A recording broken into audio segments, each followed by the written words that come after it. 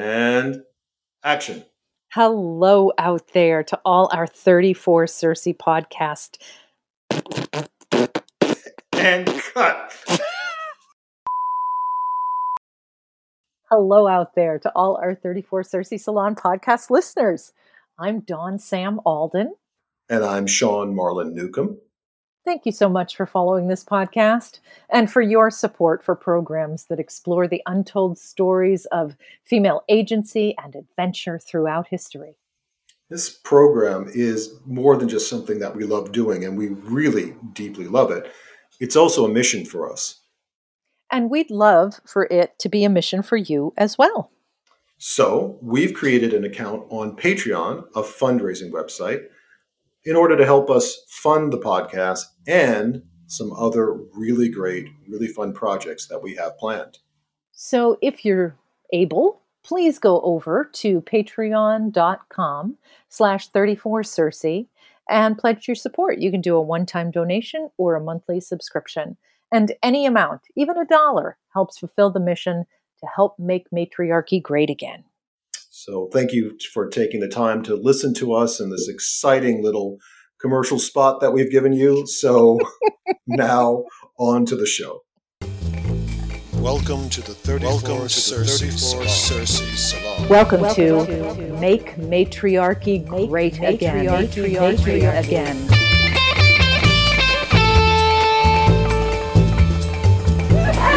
Possible d'interagir tout au long de ce cours. Ich habe eine Preismarke in meiner Unterhose.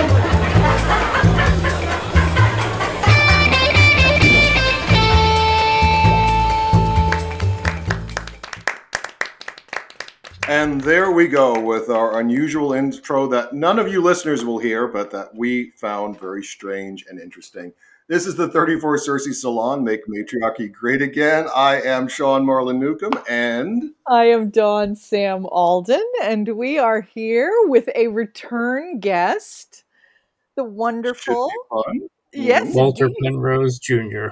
Hi, Walter. Give you our smattering of applause. We normally give Walter loud, raucous applause, but we're having technical difficulties today. So, Walter, you have returned to talk about a very famous and beloved poet of the ancient world, Sappho.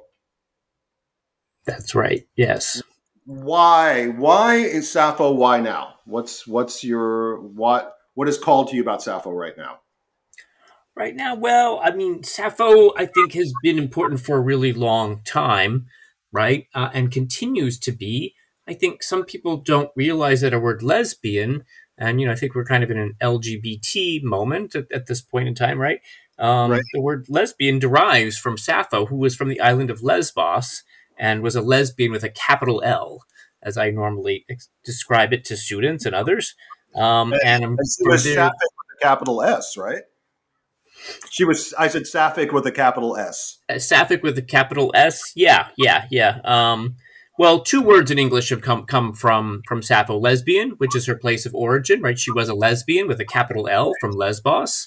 And Sapphic, which means something similar to lesbian, right? Right. An adjective, and is related to Sappho because she wrote about her love for other women. And she's the earliest known poet that we have who did so. There may have been others, but they're lost. Is it controversial? Because in looking into her a little more before we got together, I saw that there has over the centuries been dispute about her orientation. Is it really in dispute? Is it just that's a matter of the different times and places when people were looking into her? What do we know about her actual personal life, her actual personal orientation? Well, I think a lot of people tried to sort of, wash away her homoeroticism. And I use the term homoeroticism instead of lesbianism or homosexuality, just because, those kinds of terms are really stuff that has come to us from sort of modern, psychology, right? Starting in sort of the late 19th century. I think if you look closely at the little bits of poetry that we have, it's hard to deny that there's something homoerotic there, right? her love for women is and even the idea that she had some sort of erotic encounter with another woman is kind of clear from some of the poetry that I'll share today. And of course, in the Middle Ages in the West, they kind of lost knowledge of Sappho. And so they also wanted to use her. Christine de Pizan really is the person who started something called the Querelle de Femme, the woman's question, right? And what Christine de Pizan tried to do out of this intense sea of misogyny was to rehabilitate womanhood, right? And she just felt that, she describes in her book, The City of Ladies, where she's having a dream, right? And she's, she's read all these horrible, misogynist texts. And, she just decides to take a nap because she's so depressed. And she has a dream, and these three personifications come to her, ladies reason, rectitude, and justice. And they tell her, oh, Christine, don't be so upset, right? We're going to help you build a city of ladies. And one of the people that she puts into that city of ladies is Sappho, right? But she doesn't mention Sappho's homoeroticism, even though she clearly knows about it from Boccaccio, who's one of her sources. And similarly, she puts Medea in her city of ladies, which is a city of virtuous and capable women. And of course, she never mentions the fact that Medea murdered all of her children, right? And so a little fact you might want to point out, but yeah. Yeah. So in any event, so in terms of her homoeroticism, I do think that yes. I mean, she writes about it. There are different theories that have been passed down to us. Her poetry might have been purchased by other people, right? She may have written poetry for other people to perform. But she talks about her own daughter in the poetry, and we have some later testimonia that kind of link some of the names of her beloveds to the poems, right? So I think that, in my opinion, I just think people really, like Christine de Pizan, really wanted to use Sappho in a time when, homosexuality, if we dare use that word, that's kind of anachronistic, right? Pushing it back in time. But homoeroticism, any that, what was the love that dared not speak its name, right? That's how it's in earlier medieval texts. And so, and also Christine really wanted to, prevent women as virtuous, right? Not present women as virtuous, right? So, but then as we go on, into the, Victorian era, we find some other people who really sort of, they want to say, oh, no, this isn't true, right? And even modern scholars will sometimes say, okay, well, this poem was performed at a wedding, right? And then I'll sort of maybe talk about that a little bit later. Talks about the separation of a woman from Sappho, and the sort of loss over that. And it's similar to some poems that have been performed in modern Greek, wedding contexts, right? And that may well be, there may be some crossover there, but I do think that, Sappho's talking about, she and another woman, kind of anointing one another with oil, and, it's sort of, no holy spot left untouched. Whether it's her own homoeroticism or something she's presenting to others, kind of, I think it's certainly, I'm going to say it's both, right? And kind of stick to my guns there. Okay, hold on just a moment. So we are back after a slight technical break, but Walter, I wanted to come back to you and just ask you a couple of questions just to follow up on what you were explaining and describing about Sappho. So first, you mentioned a very interesting figure in history, Christine de Pizan. Could you say a little bit more about her for the listeners so they have some context for her? And then I want to ask you a couple of things too about what you just said in terms of Sappho and the weddings. Okay, sure, I'd be happy to. Christine de Pizan lived from 1364 to 1430. She was from Italy, right? De Pizan means, from Pisa. And she came with her father to France as a young woman and was married to a Frenchman, Etienne du Castel, who died in 1389, leaving her father had died before that from the plague, leaving her with a lawsuit to try and claim what of his estate she could get, and a mother and 3 children to support. And Oh so my goodness. she managed to, associate herself with the royal family and to become a court writer. And she was a prolific author. Some call her the first woman of letters in Europe. And though we don't want to leave Sappho out, but Sappho did write poetry, right? And so, but of course, she would have had a relationship to someone like Sappho in terms of her own, writing abilities and her own profession. And so she became quite famous and quite well known.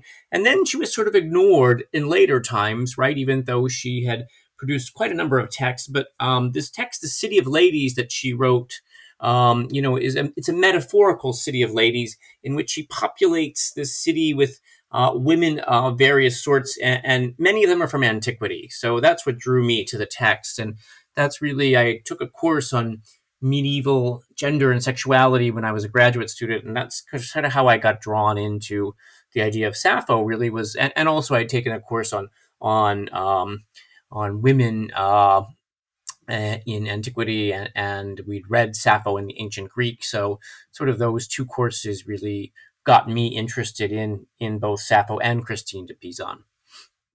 And I think they're sorry. The City please. of Ladies still available? Like, is that something that you could go to your library and check out, or is it Sure. one of those things that? Oh, great! Oh, There's wonderful. a very nice translation in the Penguin that you can pick up and read, and it's a really enlightening text. And she wrote a lot of other texts. Of course, some call her sort of the first feminist. And others, kind of are like, well, she was a product of her time, but, and some would say that she's a proto-feminist. But however you want to think about that, right? And there's some debate over that. She really sort of, was the first to really challenge all of these misogynist authors who'd been so important in the Middle Ages, and, and had really channeled other really misogynist authors from antiquity like Aristotle and Ovid, Right. Both of whom had things to say about Sappho that we might get to. But but I think what did Aristotle say? He said something like, well, Sappho was famous even though she was a woman. Right, exactly. I'm just going to add a quick little thought here. Whenever we say someone, a woman was the first at something, I always want to add the little parentheses after that we know of. Yes. Because heaven knows how many women may have said the same thing and either had their writings burned, weren't able to write them down, whatever. So she is the first that we know of, or that we still have evidence for. Yes, or were burnt themselves, for that matter. Not just the writings could be burned, but so could yes, it's a really good point, Dawn. Yeah, I guilty of making an argument from silence there, right? Very excellent point there. Yeah, I totally agree. So could we just go back to what you were saying about the wedding? So I'm sorry if I kind of mispassed that, as the tech stuff was kind of flaring up at that moment. So the wedding, there are particular poems that were often used at weddings that Sappho had written? Yeah, I mean, we think so, right? What happens is I'll pull one of the poems out and maybe read it to you here. And, it is a poem that's about, it's about parting, really. And so some modern scholars have looked at this. It's about a young woman parting. Sappho was, we think, an aristocrat, right? She was of the wealthy class. We learned that from some later testimonia about her. Her husband was a very wealthy merchant, we're told. She was married, and she had a daughter named Cleis. Everything about her is controversial, right? Because all of this comes from sort of later, information, but I think it's fair to say that she probably was married and had this daughter named Cleis. And because some said that the daughter that Cleis could have been a lover, right? Because that's the controversy there. That's correct. That is the controversy. Could have been her beloved. Her mother's name was also Cleis, though. And when we study ancient Greek history, granddaughters are usually named after the grandmother. And Okay. so this idea of skipping a generation and naming it fits into a sort of broader context of what we know about the ancient Greeks. So it's possible, anything's possible, yeah, because the word pais is what's used of the daughter, right? And that could mean a child, but it could also mean a beloved, usually more in a sort of male homoerotic relationship, though, is where we find that term being used that way. But we know so little about women, right? We have so little left that it's Right, possible. right. Yeah, it's possible either way. And Okay. so, this idea is that, having kind of compared this to later Greek anthropology, where there's this sort of wailing that goes on when, so let me just explain a little bit about Greek marriage customs, because I think that's important here. So Yes. when a woman was married, she left the home of her family, she went with her husband, and she would live with his family. And sometimes that might be in the same village, but often for these aristocratic women, on an island like Lesbos, they would be married to some important aristocrat across the sea in Lydia, and they would never come back. Mm. But regardless of what that situation would have been, where the young bride was going, in modern Greece, there are these sort of cultural activities that have, rituals that have come down through the ages in where, there's a sort of moaning that the women of the house do, right? And a bemoaning and poetry that could accompany that, or singing. And of course, most or all of Sappho's poetry would have been sung to a lyre. That's why we call it lyric poetry. A lyre was a stringed instrument. And so it would have been performed. That I think makes some sense. But let me read to you number 14. And I'm reading these from a translation of Diane J. Rayer, which I've looked at closely and really closely approximates the Greek. In fact, Diane Rayer gave a lecture once at the CUNY Graduate Center in New York, where I was a student at the City University of New York. She said that she does translate very literally, so that's why I'm using her translations, but also wanted to use those just in case our readers want to, pick up the book. It's Sappho's Lyre, Archaic Lyric and Women Poets of Ancient Greece, translated by Diane J. Rayer. How is Nice. Diane's last name spelled? Because I'd like to Rayer, look at that. Rayor. Okay, thank you. Great. Yeah, you're welcome. Thank you. And so this is number 14. I simply wish to die. Weeping, she left me and said this too. We've suffered terribly. Sappho, I leave you against my will. I answered, go happily and remember me. You know how we cared for you. If not, let me remind you the lovely times we shared. Many crowns of violets, roses, and crocuses, together you set before me, and many-scented wreaths made from blossoms around your soft throat. With pure, sweet oil you anointed me, and on a soft, gentle bed you quenched your desire. No holy site we left uncovered, no grove, dance, sound. Now, I've read that as though it all flowed together. There are a number of lacunae in that, and a lacuna is a Latin word that means a gap. And it's where the papyrus has been eaten by a worm, probably, right? Right. And many of these poems were recovered from papyri found at a place called Oxyrhynchus. And so, in any event, in Egypt, but this one does it probably is in the context of a young woman being married off against her will, and she uses that term Sappho, I leave you against my will. And so I do think there is some context of marriage here, right? But also, Sappho is here, right, being referred to by the other woman. And also, in terms of the homoeroticism, it says, right, that she set before me, right, many scented wreaths made from blossoms, and around your soft throat with pure sweet oil you anointed me, and on a soft gentle bed you quenched your desire. So this is, I think, probably the most specifically homoerotic passage in Sappho, and I think it's important. There are other poems that, where she talks about Hymen, who is the god of marriage, right? And so, the marriage context is definitely there, right? But I think this one is personal. That's how I interpret it. And I think sometimes people just are uncomfortable with homoeroticism and they don't really want it to be there. But, there's such a long tradition of people recognizing this. And when we look at the Romans or, even the later Greeks, they talk about her homoeroticism. In fact, one in the Oxyrhynchus Papyrus, there's a biography of Sappho, and and it says she's been accused by some of being irregular in her ways and a woman lover. So this is from the second, early third century AD, but they still had her poetry then. Are they reading a lot into it?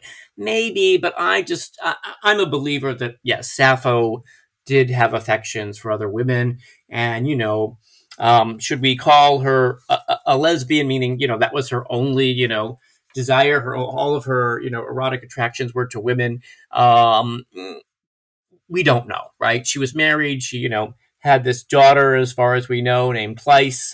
The daughter's also mentioned here in this. She had a daughter, Cleis, named after her own mother, right? Right. And so, I think that, and also, so much of what we know about her is secondhand, right? Because yes, we have very few of her actual poems remain, even though she was quite prolific and wrote a lot. Very few original source, we have very, very little original source material for her. We have much more secondary source material where, people who had their own agendas were writing about her and her works. And that is quite true. Yeah. Yeah. And, she was from Lesbos, which was a city state that had very, very, a lot more freedom and status for women than did the cities, the city states of Athens and Sparta and the places where we have most of the extant material from. They would have looked at the city state of Lesbos, probably thinking, these crazy women in Lesbos are running around having all this, rights, and they're allowed to write and they're allowed to perform, and what the heck, So we have to take into account that, the source material that we have is already biased against her and her way of life. And, that they probably would have leveled a bunch of sort of mutterings and insults against her just because of that alone. That's very true, especially with Athens. Yes, I would agree there. Yeah. Yeah. I just want to, on that note, Yeah, sorry, I'm not using that as an argument that she was or was not a lover of women. I would agree with you, Walter, that it seems to me that there's some pretty straightforward indication in the text that she loved women. And, that wouldn't have made any difference for her getting married and having children, because she would have been expected to do that regardless of her sexual proclivities. So, and that's quite true. That was the Greek way, right? Whether you were a man or a woman, right? You were expected to, you could have these kind of homoerotic affairs, and no one really seemed to care that much. Although, in this later text, which is written in Greek, she's been accused by some of being irregular in her ways, right? So, again, what the Athenians thought may have been different. In Sparta, you mentioned Sparta briefly. In Sparta, we are told by Plutarch that women did take lovers, right? And there was an age difference between them, just like with men. That, an older woman would take a younger woman lover, and but it's like one line in a text that we'd like to know a lot more about, but unfortunately we don't. Yeah. Well, I wanted to just see on those notes, just a few gaps just for the listener to fill in, because I wanted to ask you about that. First, you'd mentioned the papyrus and the bio, so maybe a little bit about what we do have about her bio from the ancient world, what we have in terms of what we still received, and then the gaps too that you talked about. The gaps in her poems, because this is a general question. I mentioned this to Dawn. That's a question that plagues me a lot, which is, we've lost so much of the works of ancient antiquity. How is really one of the questions, and where could we look for them? But more specific to Sappho in this case, how much of her work do we still have? How much was there? And what significant works do we think are missing? So her bio, her significant gaps. And I think maybe one thing would also, I'm curious about, and for the listener, what defines a lyric poem versus an epic form, different other formats? What defines something that is a lyric poem specifically in ancient Greece? Because Okay, isn't well, she why don't I credited? start? I'm sorry, Sorry, go ahead, Dawn. isn't she credited with inventing the lyric form of poetry? She is credited with inventing the lyric I, right? Which is not necessarily lyric poetry in and of itself, but her lyric poetry was very innovative.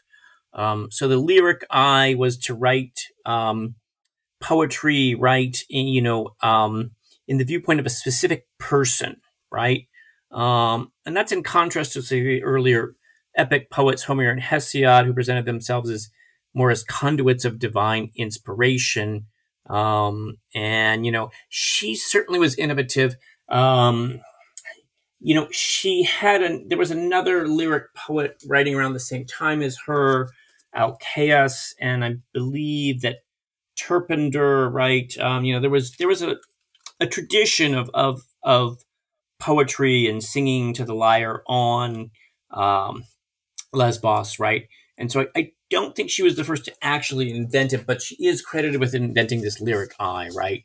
Got it. And Got it. so the poetry explores, emotions and, jealousy, love, personal kinds of things. And that's what lyric poetry does. So as opposed to epic poetry, which is much longer, right?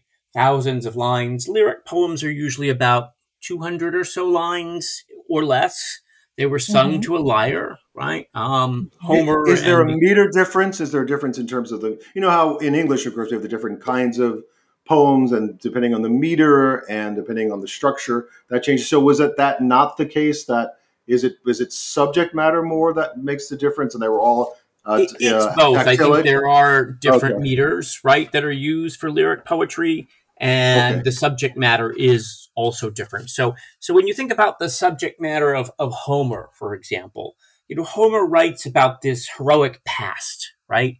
It's about, right, gods and goddesses, which Sappho also does bring in, right? But her poetry seems to be more about the world immediately surrounding her. And that's the big difference, right? And it's shorter. And I'm hoping I'm going to remember all of your questions now, but you might. No worries. That's no worries. Right, yeah, sorry, there were gaps. I derailed all Sean's questions. So no worries. This is such a great journey we're taking, so it's no worries. I think I can. What the gaps? The gaps. Okay. So the gaps in her poetry. So we have, mostly fragments of her poetry. We have only one complete poem that we know of. And that is an ode to Aphrodite. And that is number 1 in Diane Rayer's translation. And which I'd like to read that to you later. But let me just talk a little bit about the loss of her poetry. So she originally had written 9 books of poetry. Now, a book meaning, a papyrus scroll, right? So it might not be quite as large as a book today, but still there was quite a lot. And now we just have, many of her poems, we only have 1 word left. And I'm trying to remember exactly what, how much we would have had, right? But almost all of it's gone, right? I think would be the way to just, put it into simple terms, right? The bits that we have left are hard to, sort of grasp to sort of go back to one of the other questions, right? This idea of what can we tell about her life, right? And so, I think what we know about her life, the best source obviously is the poetry, right? And she does mention her brothers. She has a particularly difficult relationship with one of them who goes to Egypt and spends all of his money on a courtesan. And she's not too happy with him. And we continue to find new poems about her, right? there is a biographical tradition that she fell in love with a ferryman named Theon, and that because he did not return her love, she threw herself off of a cliff and killed herself. And, while that's remotely possible, I suppose that comes up really late in a poem of Ovid, who was, a Roman. The Romans were notoriously homophobic when it came particularly to female homoeroticism. And one of the more recent poems that have been found in this century, in fact, is a poem in which Sappho, sort of bemoans her old age and her gray hair. And so it and unless she wrote this for somebody else, again, there's always that worry, right? Yeah. But I don't think so. Isn't the reference to her throwing her off of a cliff from, they're referring to the story that was actually in a comedic play written by somebody else. So it's very possible that it was, that the whole story was a satire and that someone is actually taking it as truth. Yeah, that's true. I am citing Ovid here, right? And because a lot of the, comedies are very fragmentary and we don't have them. Right. But yes, we do believe that story may have come from an earlier sort of tradition. Yeah, there were a number of poems, excuse me. There were a number of plays that were performed in Athens, 6 that we know of, that were about Sappho. And we just don't have a lot of those plays left, but we have enough. We have some bits and pieces and other authors who wrote about them to understand that, in these plays, she's presented as a courtesan. And so, this is not very flattering, right? When we're talking about this aristocratic woman who was this, greatest poet of all time, right? And she was called the 10th Muse. She was called the female Homer, right? And so, and she was included among the 9 best lyric poets known. Much later in the Hellenistic period, when they built the library at Alexandria, the scholars there in the museum, right? The museum is really a place of the muses, right? From the Greek term museon. Yeah, I never made that connection. Oh my goodness. Yes, absolutely. Yeah. And so, but Sappho's included, they made lists of the 9 best authors in each category, right? So tragedy, comedy, and unfortunately, because the library was burned down a number of times, right? A lot of this stuff has not survived, but I think what has survived was in there probably, right? Because then it got copied over, and it was kind of, it was a canonization, right? They made their canon of the best ancient Greek literature, and that's what got copied over and over again. And it's a shame that Sappho doesn't survive in more entirety. But, there are a number of reasons given for perhaps why her poetry didn't survive. First of all, there's some legends that are really late that it was burned. It was burned by Gregory of Nazianzus. I love his name, right? It is Nazi, right? A-N. Oh, wow. Z-S-U-S, yeah. Anyway, Gregory of Nazianzus burned her poetry, and that would have been around 380 AD. And he also, according to this, this text is preserved by a man named Cardon, right? And this is really late, like sometime at 1538 or afterwards. But who knows what his sources were or where he got this from, something that's now lost to us. That's hard to say. But, in the context, 380 is when Christianity was made the official religion of the Roman Empire. And so, that they would have burned pagan works seems possible at this time, right? But, others have argued, no, this is not what happened. And, that her poetry was just sort of lost through the vicissitudes of time, that the Iolic dialect, which she wrote in, was kind of strange and foreign to, people of later antiquity who really focused on Attic Greek, the Greek from Athens.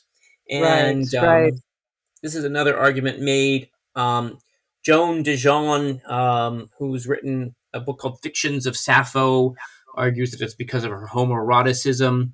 And, when you look at some of the other texts that we have that kind of talk about Sappho, one of them is by a man named Tatian. who was a Christian. And I'm going to see if I can pull this up right now and read it to you. Yes, here it is, right?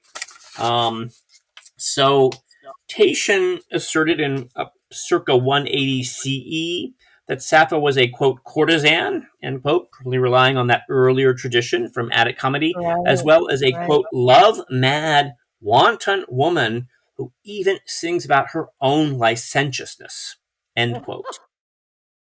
Now, this is the kind of, we're in this very dare she? Yeah, right. This is even worse than Aristotle. I hate to say it, right? Because usually Aristotle's about the worst when it comes to any of this.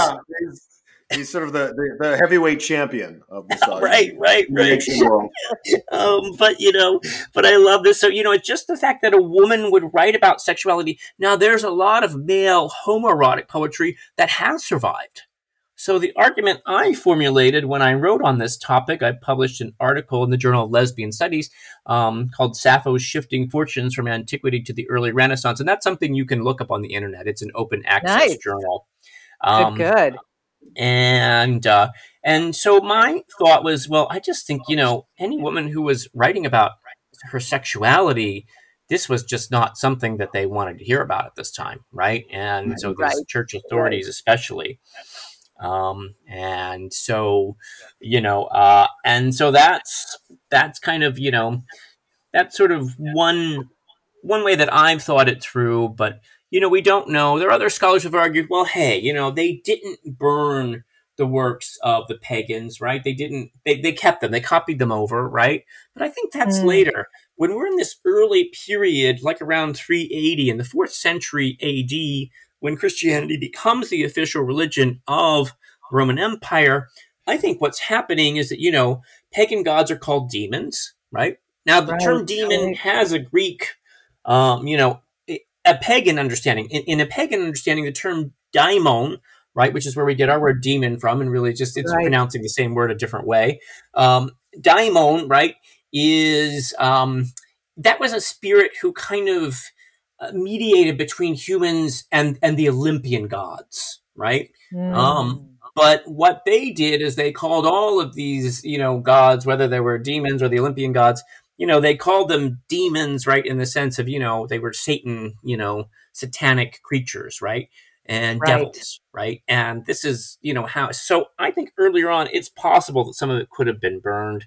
But, they're legends, so it's hard to know. And as one professor once said to me when I was a student, this is what ancient historians do, Walter. They just argue with each other because, they're trying to fill in the blanks about what no one knows. And then they just hate each other for years. Now, what that makes me think of, Walter, I've always, this is an obsession I have, which is these lost works. So is there a sort of, and this is a little bit off, but just for a little briefly, if you wouldn't mind, is there any consensus of where we might be able to recover some of the lost works? For example, my friend Gary, who's been on a different podcast and on this podcast, who's an archaeologist, talks about at Herculaneum that there is possibly a lost library where they might have that had buried under where there might be some scrolls or works. Is there any talk in scholarship of where this sort of great quest or grail could be for some of the lost works that would have been? Usually stuff is found in Egypt because that's where the papyri survive. And so, all we really had were bits and pieces of Sappho that were quoted by others up until the 19th century when they made this discovery at Oxyrhynchus. And this Oxyrhynchus, papyri cache, if you will, right? Papyri being the plural of papyrus, and, was found. And in there, were these bits and pieces of Sappho. And bits and pieces keep coming up, and usually they're found in Egypt. Now, Herculaneum, it's very interesting because, they're trying still to read those papyri that were, sort of really charred, right?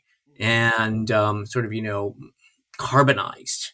And so, if they can read those, they might find something in there that's possible, that Sappho certainly was popular among the Romans, and they all tried to imitate her. Catullus, Ovid, some of the more famous Roman poets, they imitated Sappho, and that was sort of a sport, if you will. Ovid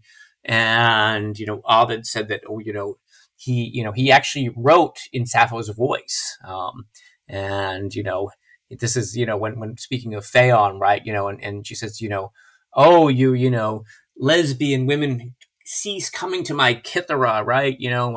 My stringed instrument, right? Because, you have made me infamous, right? Oh, God. And, Sappho never said this, right? But some Right, people, right. in the Middle Ages, even thought this was an authentic Sapphic poem. But anyway, the Wow. point being, that's a possibility at Herculaneum. And I saw those scrolls when I went to Naples, and that was fascinating, really Oh, fascinating. wow. And they actually may have brought one or two of them, I think, to the Getty because they had an exhibition there. They did. I went to that, actually. Yeah. Yeah, I did too. And so the Getty Villa, but yeah, I mean, I think that's the hope. And two finds have been made in this century: one in 2004, one in 2014.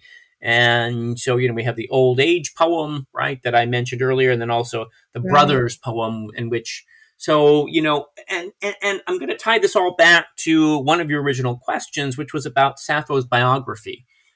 So, one of the things we do know, right, from these later testimonia, right, we're told, and let me find what I did with them. Here they are, right? Okay. So we're told in this Oxyrhynchus papyrus, from the, early third or late second century, early third century AD, that, she had three brothers, Erigios, Larikos, and Charaxos. And prior to this time, the name of only one of them had been found in a poem, but the brothers' poem recently found in Egypt actually had the names of two of them in it. And so some of these little, bits and pieces of this biography are confirmed by her own poetry, right? Mhm. And so I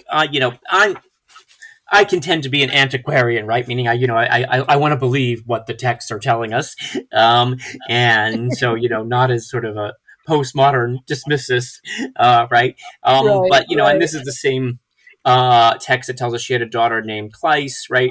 So yeah, but that would be the place to find them. Would be probably Egypt, but who knows in Herculaneum? That's another possibility if we can ever read those, and really figure out what they say. In the brothers' poem that they found, were the two? So two of the three brothers were mentioned. Which two brothers were they? I believe it was Larikos and Charaxos. And was that were one of those two the brothers who ran off with the courtesan? Charaxos, yes. Yeah. Okay, I was curious as to whether she left him out and mentioned the other two brothers. So no, she. Oh, I think- Charaxos. He's up to Yeah, his old tricks again. and some of what she's mentioning with him, she has issues with him, right? So, he comes up in her poetry. I used to write poetry when I was younger, and I once sort of got out the poems, and I thought, oh my gosh, why didn't I just kill myself, right? But this is how I worked through whatever sort of grief of youth I was going through, right? Unrequited Right. love or whatever it was, right? And Right. so. And I think, Sappho does that too. She's working through her emotions in this poetry. And that's one of the other reasons that I think it is personal, right? Because I think it's just in my own experience as a poet, right? Right. I'm a bit like Rimbaud. I hate to compare myself to him, right? I published one poem in the Student English Association Journal, right? But anyway, I really stopped writing after, I was about 21 or 22. I stopped writing poetry anyway. I eventually went to writing, more academic things. So I do still write, obviously, but as a poet, yeah. We definitely go through, all of us go through that teenage period where we just can't, we're feeling so much and so intensely that we just have to, we have to, it leaks out of us in some way, whether that's, writing love songs or writing poetry or who knows what. But yeah, definitely. I mean, I went through my own poetess stage where I wrote about how, how much I pine after, the various people that I had crushes on. But well, now I feel bad because I'm still in that stage. So, so I'm still writing poems like that. So there. Dawn, maybe we need to get out more. Exactly. Live, right? Yeah, right. Never mind COVID, right? Yeah, exactly. Lockdown's great for writing. Yeah, that brings me to a question. Actually, is do we know how? Like, do we know what age she was when she started writing poetry? Like, did she start writing poetry when she was going through those emotional teenage years, or was this a later thing? Do we have any idea? It's hard to put together her chronology exactly, but right. Scholars, assert that she was probably born around 630 BCE and died around 570. And we are told by Eusebius, who wrote something called the, where did it go? Eusebius wrote sort of a chronology, right, where he sort of laid out a lot of ancient Greek history in terms of time.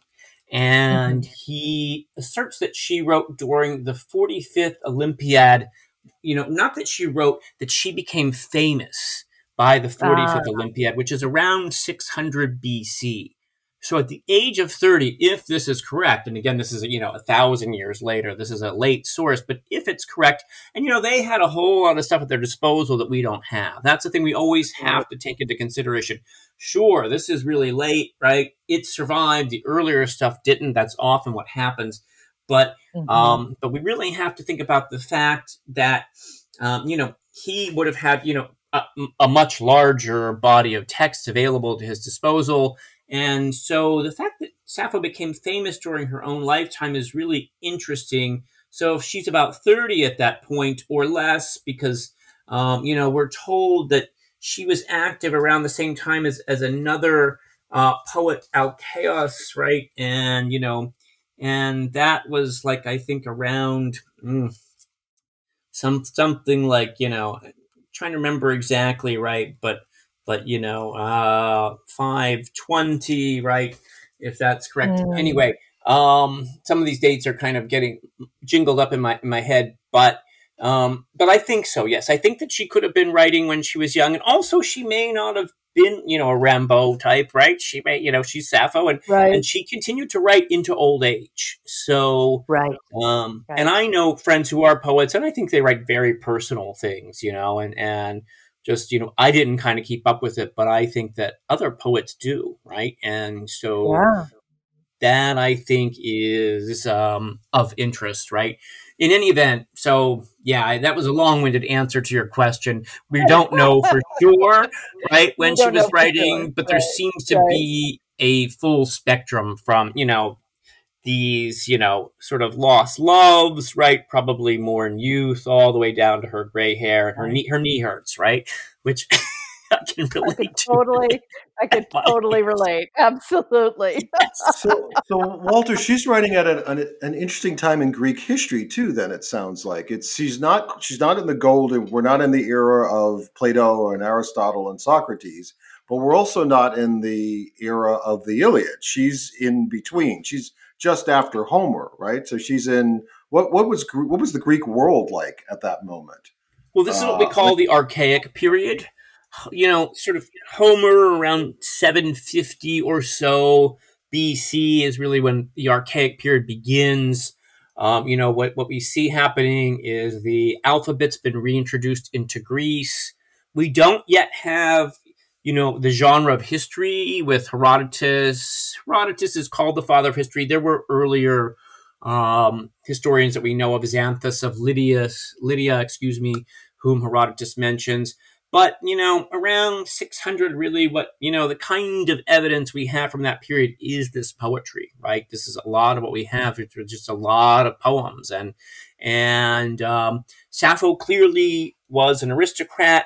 And this was a time of tyrants, right, that would rise up and sort of, take control. And, and the way the ancient Greeks defined a tyrant was not a horrible ruler necessarily, although that could be the case. But it was someone who seized power, right? As opposed to a king, a Basileus who had, inherited the throne. And so right around the same time that she becomes famous, according to Eusebius, she's exiled from Lesbos. And so there's a lot of political turmoil that's going on. And so is her contemporary, Alcaeus, right? He's also exiled, or so we're told. And she went to Sicily. We know that, right? Some of the people exiled were allowed to return later. So there was a lot of political up and down. What we do know from archaeology is that, by this point in time, the upper class was living well. When the ancient Mycenaean world collapsed, the sort of Bronze Age civilizations of much of the Eastern Mediterranean collapsed in, say, between 1200 and 1100 BC. Greece entered a period of what's called the Dark Age, meaning there was no writing, but it's also a time when grave goods are very simple. We don't see a lot of differentiation in terms of class. And then around the beginning of the Archaic period, we really start to see that shift. We see really incredible grave goods, gold, and, imported things, an ostrich egg in one burial that I can think of. And all this stuff is imported, what we're told about, right, Caraxes, her brother in this biography, the eldest, who sailed to Egypt and associated with a courtesan, right? But we're also told but he probably was a trader, right? Why is he sailing to Egypt, right? It's probably for trade. We know the Greeks traded heavily with the Egyptians. And also we're told that her husband, and this is another interesting story, her husband's name was Cercolas. And we're told in a much later testimony, right, a biography from what's called the Suidae lexicon, right, written by a man named Suidas, right? And so it's usually called the Suda by classicists. But anyway, we're told she was married to a very wealthy man called Cercolas, who traded from Andros, and she had a daughter by him called Cleis, right? And so, that her husband is described as very wealthy kind of makes sense. Sappho, knew how to read and write. A peasant woman wouldn't have been literate. B, she had time to write. A woman of the lower class would have been busy scrubbing and, working the harvest, et cetera, et cetera. So, so I think it's a world on Lesbos of trade and business, and probably there's a good life to be had for people of this class, right? For the people in the lower class, probably not so much. Right. And also, as we mentioned before, the fact that the Lesbos city-state was allowed a lot more freedoms to women than some of the other city-states at that time. So she also had that, the luck of being born in the right place going for her. Yes, that's true. The right place and the right time, because I think also, in a place like Athens, women may have had a little more freedom earlier. This is a theory, though, not the truth. Right. Not the gospel truth, I should say. It's a theory that some have developed, right? And democracy, as it developed, really, starting in the 6th century, which is, it's kind of beginning at that time, but really in 510 is when democracy really takes hold in Athens. And democracy, some scholars think, was really the worst thing that could have happened to women because, and right. Interesting, right? But in an aristocratic world, women have more say so, right? It's a class-based world, whereas in democracy, right, even those who are of the landed property class, right, that, only men are citizens and only men have a voice in Athens. But there is a big ethnic difference there as well. So, I think you're right to point that out. Yeah. Yeah. Do you, Interesting. what about this hymn to Aphrodite? Do you want to share Oh, that? yeah. Let me read that to you. This is a couple of things about this that are of interest, but let me read it first. And the poem goes as this. This is number 1 in Diane Rayer's collection, right? And I think usually because it is the most complete, is considered number 1, although some of the Greek collections have different numbers. But on the throne of many hues, immortal Aphrodite, child of Zeus, weaving wiles, I beg you not to subdue my spirit, queen, with pain or sorrow. But come, if ever before, having heard my voice from far away, you listened, and leaving your father's golden home, you came, in your chariot yoked with swift, lovely sparrows, bringing you over the dark earth, thick feathered wings swirling down from the sky through mid-air, arriving quickly, you, blessed one, with a smile on your unaging face, asking again, what have I suffered, and why am I calling again? And in my wild heart, what did I most wish to happen to me? Quote, again, who must I persuade back into your harness of love? Sappho, who wrongs you? End quote. For if she please, soon she'll pursue. She doesn't accept gifts, but she'll give. If not loving now, soon she'll love, even against her will. That's the end quote. I'm sorry. I misplaced that. Come to me now again. Release me from this pain. This is back in Sappho's voice. Everything my spirit longs to have fulfilled, fulfill, and you be my ally. So first of all, this is in the first person, right? In a sense, right? I beg you, right? So I think that's important, right? We mentioned, the lyric I, right? And then I think the other thing that's really important here is that, this is about unrequited love, but it's clear, for if she flees, soon she'll pursue, right? This is Aphrodite talking back to Sappho, right? If she doesn't accept gifts, but she'll give. If not now loving, soon she'll love, even against her will, right? So this is also, it's about love between women.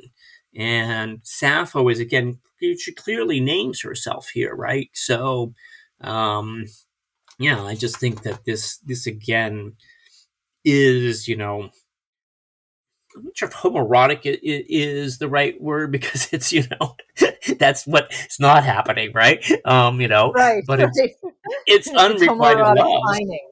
Yeah. Yeah. Sappho's unrequited love to another woman. It's incredible. It's incredibly beautiful. It's an incredible poem, and it's what I love when we talk about some of the ancient stuff and we hear this. You're hearing a voice from, at this point now, 2,600 years ago, 2,500 years ago, and it's as real and as contemporary and as urgent as anybody one of your friends. So I love hearing that. I love the way it connects us across millennia. And that's a great point, Sean. And I think, in our emails earlier, you had asked, what makes this something that was, what made this poetry, something that was popular to her audience at the time, and what makes it popular to people today. And I think, when I thought about that, it is the timelessness of it. Really, it's, this is something that we all, have experienced, probably unrequited love at some point or another. And I think anyone who says they haven't is probably lying, right? But maybe there's some really very lucky. Incredibly lucky. Exactly. Yeah, there are some incredibly lucky people out there, right? Yeah. And so, and also sort of going back to sort of to tie in the, ideas about, her pupils or her beloveds. And also one of the theories that was developed, I think in the 19th century is this idea of Sappho as a school teacher, right? And that may not be true, right? But but in some of the texts later, like this, medieval text, we're told that she had companions and friends, Attis, Telesippa, and Megara, and she got a bad name for her impure friendship with them. Her pupils were Anagra of Miletus, Gongila of Colophon, and Unica of Salamis. And Attis is mentioned in another poem, right? So one thing we can do as historians is try and sort of tie these later testimonia or about her biography back to the poems. And this poem is number 15, but I'll read it to you, right? And I think it kind of also talking about this idea of marriage and women being sent across the sea, and this aristocratic circles that Sappho was in. And so the first part is just one line. It just says Sardis. And then there's a gap. And then it says, often holding her thoughts here. You, like a goddess undisguised, but she rejoiced especially in your song. It's a little disjointed because there's some missing parts here. Now she stands out among Lydian women as after sunset. The rose-fingered moon exceeds all stars. Light reaches equally over the brine sea and thick flowering fields. A beautiful dew has poured down. Roses bloom. Tender parsley and blossoming honey clover. Pacing far away, she remembers gentle Attis with desire. Perhaps, and then a gap again, consumes her delicate soul.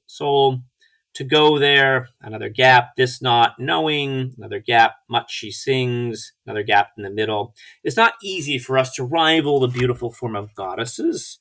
And then we've got more lacunae or gaps here, right, you might have. But anyway, and then it sort of finishes off with a few gaps, but I'll just read it without spelling out. And Aphrodite poured nectar, a golden something or other, from a golden something or other, with her hands persuasion, and then the poem breaks off.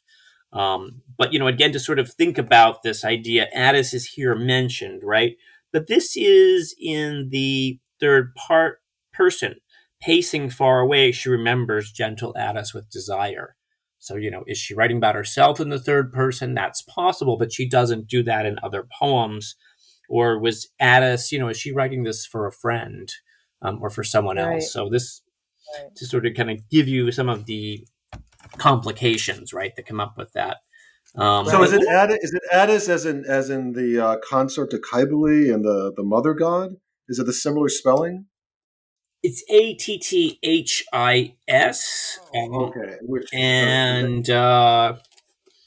Yeah. I just thought that was interesting because it sounds like Attis, the great mystery where he is destroyed and then regenerated again to the mother goddess.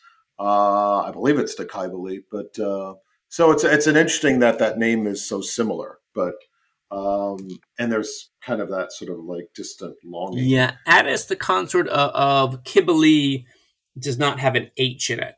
It's Attis in English, and in Greek it's the same, right? But there's some variations on it. The name could be a feminine version of that with the H in it. That's possible. I'm not entirely sure. But it certainly has that sort of that distant kind of that longing. So I mean, she's just a really powerfully interesting force. And again, it's just another example of how much we've lost and how many gaps we need to fill in, and how nice it would be if we could just fill in those places and those spots. Oh, for a time machine. And to sort of go back to one of the questions you asked in the beginning, I would love to have a time machine. I always wanted to just check out what Socrates was really up to. But anyway, that's a whole other story. But there is a poem, if I can find it here, that's about Helen of Troy, right? So she also brings in to her writing, elements from Homer, right? And this is one of my particular favorites. It's number 4 in Sappho's Lyre, translated by Diane Rayer. It Some say an army of horsemen, others say foot soldiers, still others a fleet is the fairest thing on the dark earth. I say it is whatever one loves.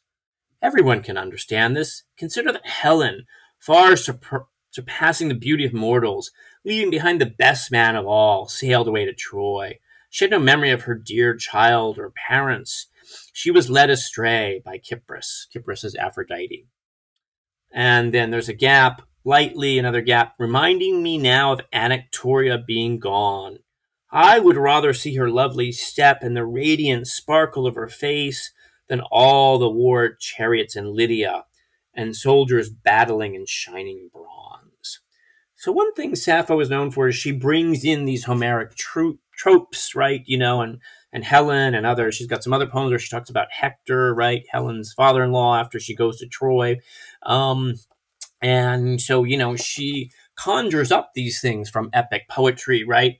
But she puts her own kind of personal spin on this. Right. It's that line in there, the fairest thing on dark earth is whatever one loves. It's just that's an incredible. Plus, it reminds me of the E. Cummings poem Puella Mia, where he basically, she compares these things and says, I'd rather see this thing than any of these great things you can think of. And in Puella Mia, he says, Harun Omar and Master Hafiz, keep your dead beautiful ladies. Mine is a little lovelier than any of your ladies were. So it's just this idea that all these great poets could say whatever, but who I love is the fairest on earth, so to speak, to use Sappho's phrase. What brings me the greatest joy is not all these wonderful things. It's the face of the one I love. Yeah. Yeah, it's amazing. Yeah. It's amazing. And so that's incredible. It's also, I think, in a way, this is what's probably changing, right? That, some of the earlier poetry has really been about these armies of horsemen and foot soldiers and, fleets and, war, right? And, so she's just really becoming much more personal, and kind of here she's telling you, right? This is what I think. And it's really giving you a woman's perspective, right? Which is, for the first time that we see. And again, as Dawn said, there may have been others, right, earlier, that we don't have, but she survived because they thought she was the best. Nice. Wow. Yeah. Well, thank you so much, Walter. I think that might be a good place for us to wrap it up. Absolutely. With Sappho, it's such a beautiful lines. Well, thank you both. That was fun. I really enjoyed talking about Sappho. So, absolutely. Oh, and such a wonderful Thank you, Donna. Thank you, Donna, as always. Absolutely. And thank you, Sean.